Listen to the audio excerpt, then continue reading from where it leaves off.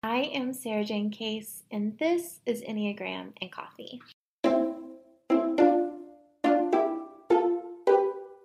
Hi friends, happy Monday. I hope your weekend treated you well. Today we're going to have a conversation about the Enneagram and creation. But first, today's rosebud and thorn. So my rose is that when I planted my garden a couple of weeks ago, I also planted some seeds along with some fully formed plants.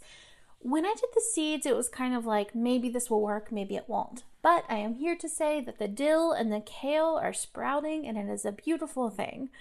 My thorn is I just do not understand how it is already May. How did we get here so fast? It's unreal. My bud is that my husband starts a new job soon. He is off of school for the summer, so he took on a job, and means he's going to be a barista again for a season, and that means I get to flirt with him. There's nothing better than flirting with your barista, especially if you know it's mutual. Okay, so before we start our conversation, I want to invite you to join me in my online community, The Brave Collective. Doors are open right now, and they are going to close soon, so definitely go check it out at thebravecollective.co. The link will be in the show notes for you too. Now, the first time I burned out, I was 17 years old. And the third time I burned out, I was 24 years old. I'd been running my photography business for close to 2 years, and I'd invested in every kind of education you could possibly imagine. I'd taken all of the online courses, hired the coaches, attended the conferences. I took the advice that everyone was giving, and I mean everyone. When one photographer said to blog 5 times a week, I blogged 5 times a week. When another said, share your perfect packaging, I went to town trying to create a jaw-dropping setup for my clients. When another sold me on in-person sales, I tried that too. The only person I wasn't listening to was me. This led me to being overworked, spread thin, and feeling directionless. My passion for my business had been replaced with lackluster renditions of what everyone else was doing. I found myself overworked, underpaid, and overwhelmed. I'd taken on all of these tasks and given my time away without knowing why I was doing it. One night in the middle of my overwhelm, I found myself laying in bed, unable to sleep. My thoughts were running through all of the tasks that I had on my plate and how that didn't seem to add up when it came to the number in my bank account. I went for a night swim, and at some point while holding my breath underwater, potentially checking in with myself for the first time in a long time, I realized that none of these people were doing all of the things that were being taught at these conferences. They were doing the things that they were teaching. They were creating exceptional experiences, incredible content, and profitable businesses in the way that worked for them, and letting the rest go. Now, thankfully, they took the time to share those methods with me, but I don't think any of them intended for me to try to do them all at once. And that's what I hope for our time together in this episode. Full permission to become a prolific content creator, a beautiful parent, a wonderful friend in a way that works for you. At this point, you've likely heard a lot of messages over your life. You need to have a strong morning routine. You need to wake up at 5 a.m. You need to drink green juice, whatever it is. Instagram is the most important social media platform. You shouldn't spend any time on social media. And the truth is, everybody's right. They just may not all be right for you. We're often taught about life from one point of view. Just do it. Be everything. Be powerful. Be strong. Push through. You need to do these things to be happy. You need to do these things to be good, to be perfect. Now go do it. Now, what's tricky about this is that we're all so different. We have a plethora of hang-ups, quirks, and self-defeating behavior patterns that make life a little more tricky than just doing it. I've grown tired of watching incredible people limited by this one-size-fits-all approach to advice. And that's why I brought the Enneagram into my practice. The Enneagram is an incredible personality typing tool that shows us not only our behavior patterns, but also why they exist in the first place. So how do we sort out what will work for you? When we're working with people who are devoting their energy to their bigger goals, I focus first on getting to know them. Using the Enneagram, we can get underneath what they're doing and into why we're doing it. These mechanisms that we develop, they come with their own set of superpowers and their own set of blind spots. Repeated patterns of behavior that are designed to keep us stuck, and incredible skills that will aid us in making impact in the world. The work that I want us to do is really making a support plan for our blind spots while optimizing our strengths. So today I'm going to run through each of the Enneagram types and talk through what this can look like for you. If you don't know your type yet, don't worry. You can likely recognize yourself in one or two of the numbers anyway. So type 1, you guys are incredible at that refining process, right? Once a piece is complete, you're able to read through it and find the elements that need adjusting in order to make it better.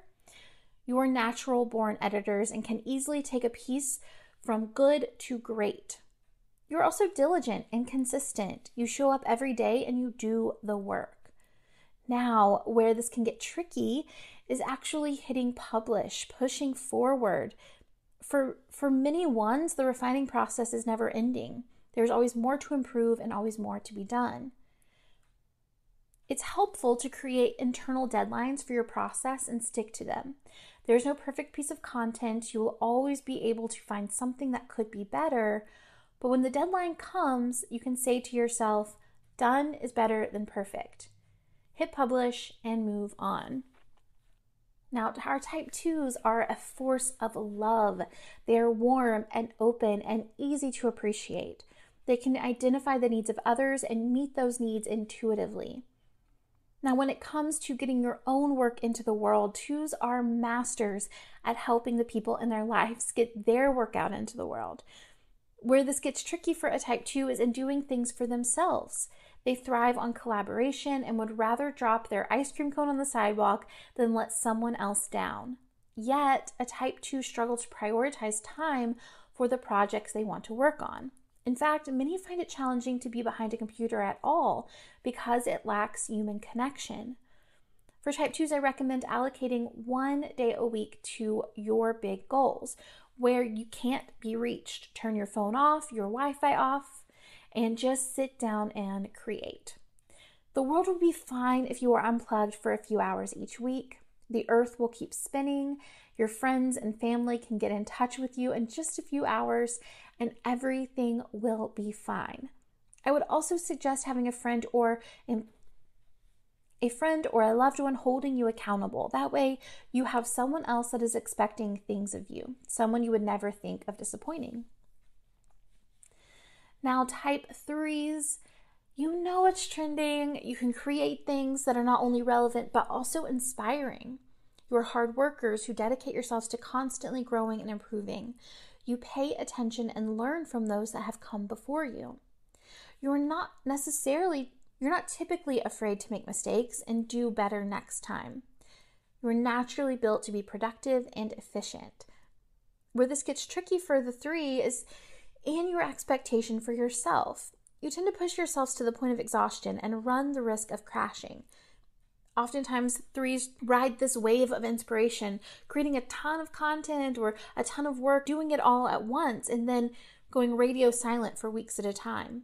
And this can be hard for the 3 because the need to recover feels like failure, like you've lost your mojo and aren't sure if you will ever recover.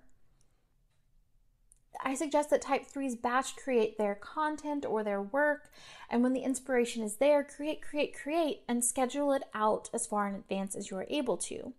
Use your creations across multiple platforms or multiple projects. A blog post can be a podcast, can be an Instagram live, can be an Instagram caption, and then do that for the next 4 to 6 weeks. That way you can rest easy during your downtime, knowing that everything is taken care of and you are too. All right, type 4s are original and creative. They aren't afraid to share authentically, and they have a true gift for self-reflection that can bleed into the ability for others to reflect honestly on their lives as well. Now, beyond that, type 4s have a gift for beauty. They value things that are aesthetically pleasing and are able to see the ways in which you can make what is considered average extraordinary. Now, everyday tasks can be tricky for a type 4.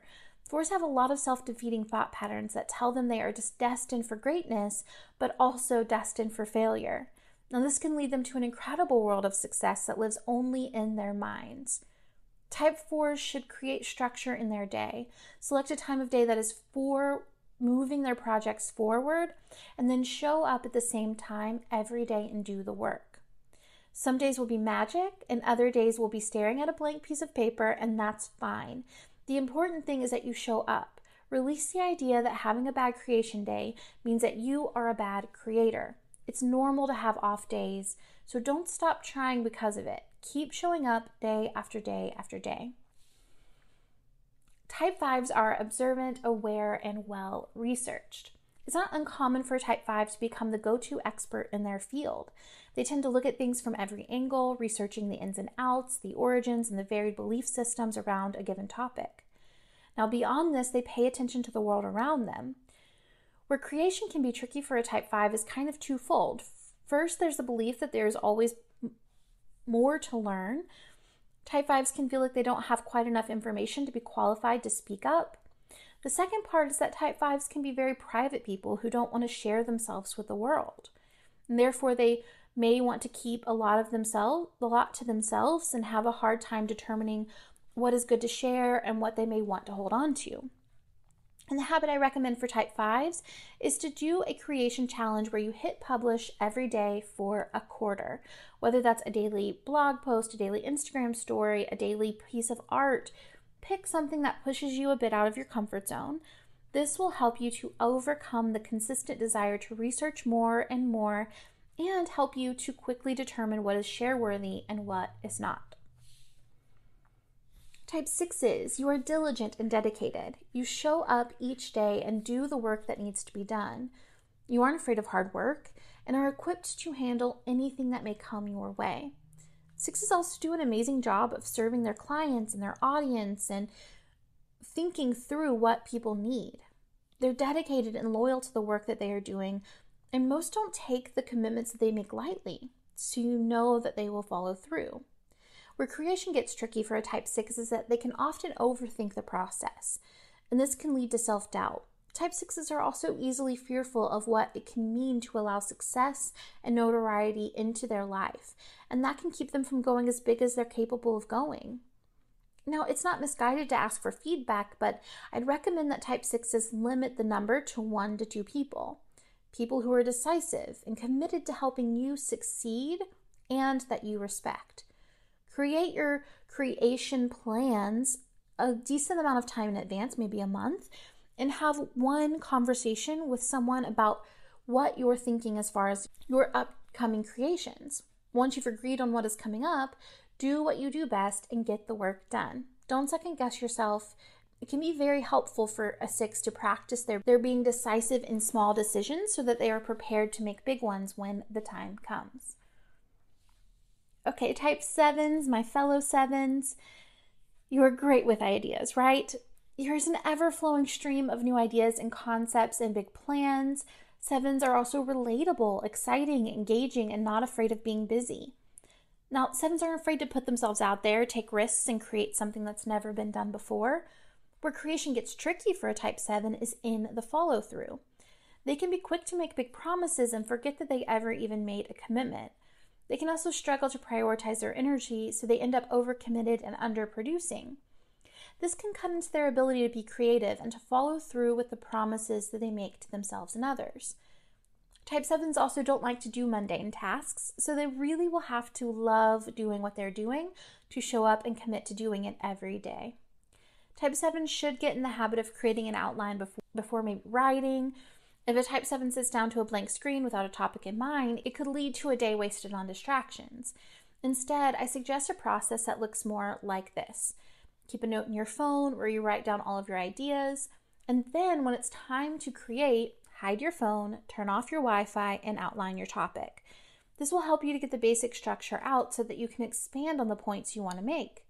It will help you to get started and prevent you from wasting time with distractions.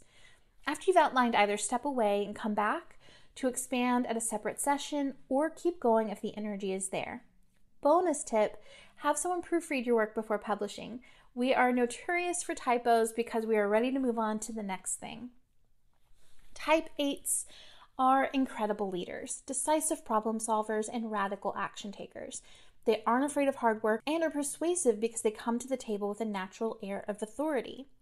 Where creation gets tricky for a Type 8 is in taking the time to see the importance of it. Many Type 8s need to be convinced that creation and creativity is worth their time. They don't mind doing the work and aren't afraid of the hustle. However, they want to be as efficient as possible, and that can lead to ideas being discarded because the idea wasn't convincing enough to warrant the 8's time. A quarterly creation audit and emphasis on education is a good habit to start for a Type 8. By stepping back, you can see the bigger picture and make sure you're taking the right steps to get there. Slow down and be open to advice. Maybe you'll incorporate that feedback or maybe not.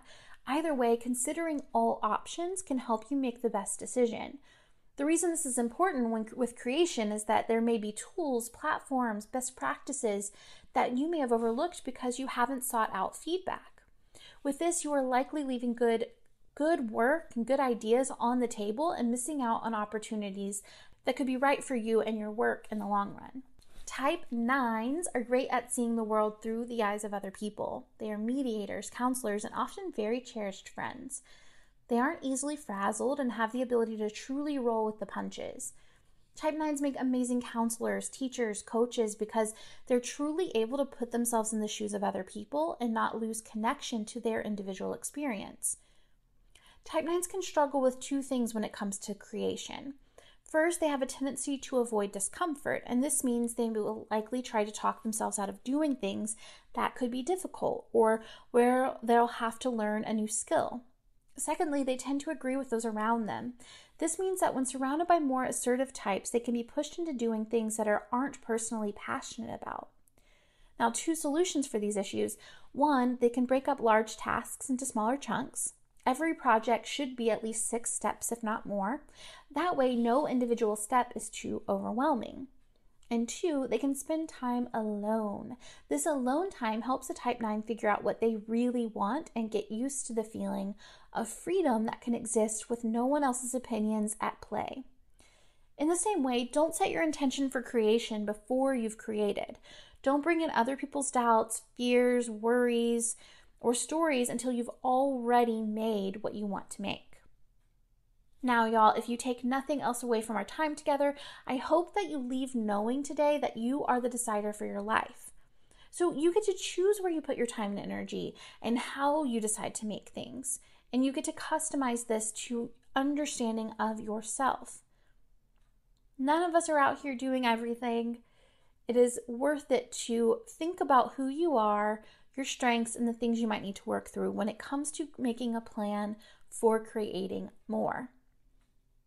If you are ready to move from the pressure to be everything to everyone and start taking back your time, doors to the Brave Collective are open. See everything that my online community offers at thebravecollective.co.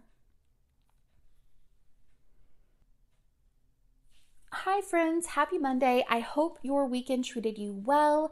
Today we're going to have a conversation about the Enneagram and creation. But first, today's Rosebud and Thorn.